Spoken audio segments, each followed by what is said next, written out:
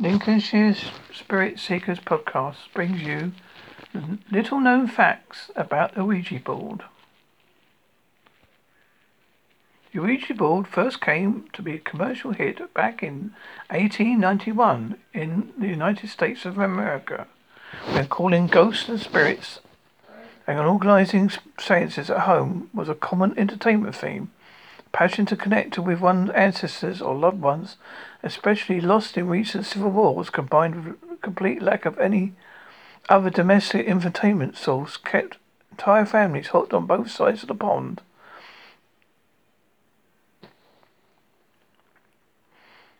The Victorian era was obsessed with seances and calling spirits through the spirit board, or as the Ouija board was called then. According to Elijah Bond and his sister-in-law Helen, who were the first investors sat on to decide the name of the game, the Palachi automatically took over and spelt the word Ouija, which means good luck.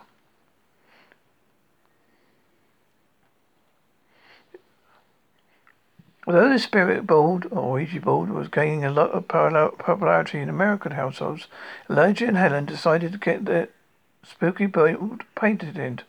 The name of the patent officer was unknown to either of them, and they asked the Ouija board to spell it out, and lo and behold it did. This shocked the officer, and the patent was granted in a matter of minutes. It's common folly that first for entertainment curiosity ignore common rules of the world. Using the Ouija board is the same. It's never clearly mentioned. It's been clearly mentioned in all copies of the Ouija board that certain things should never be attempted and may have serious consequences if not followed. One may not open a door of evil within their home. 3 such rules are never to use the board alone, never to ask when you're going to die, and finally never try to talk to God.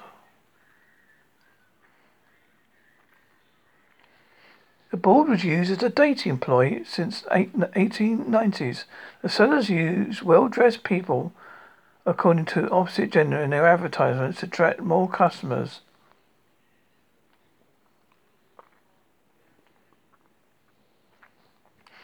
The most famous film, Exorcist, which was made in 1973, made people more terrified of the Ouija board because of the storyline.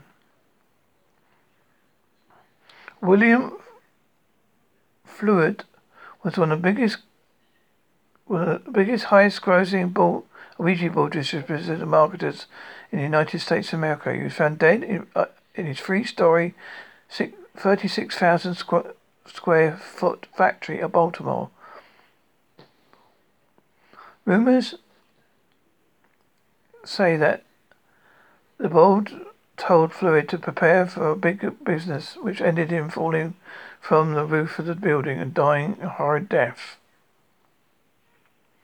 There have been murders attributed to the Ouija board. 2001, Brian Roach, the former mayor of Oklahoma, was killed by his mother-in-law, who claimed the board told her to do it, as he was an evil man. According to the odometer effect, atomic writing commanding a pendulum and a Ouija board is actually caused by subconscious behavior. It is a person's subconscious that may answer to a question and a voluntary move of the Palachi board. Edward Bond, who painted the board, never really got over the fame he deserved for his invention. However, in 2007, historian Richard Murch erected a Ouija-style tombstone over his grave in his honor. William Fluid declared on his deathbed, "Never sell the Ouija board. This is it," declared before dying, because he believed his accident of falling in his 3-story Ouija board factory was caused by his spirit he summoned for the Ouija board. And this is the end of the Lincolnshire Spirit Seekers podcast on facts about the Ouija board you may not know.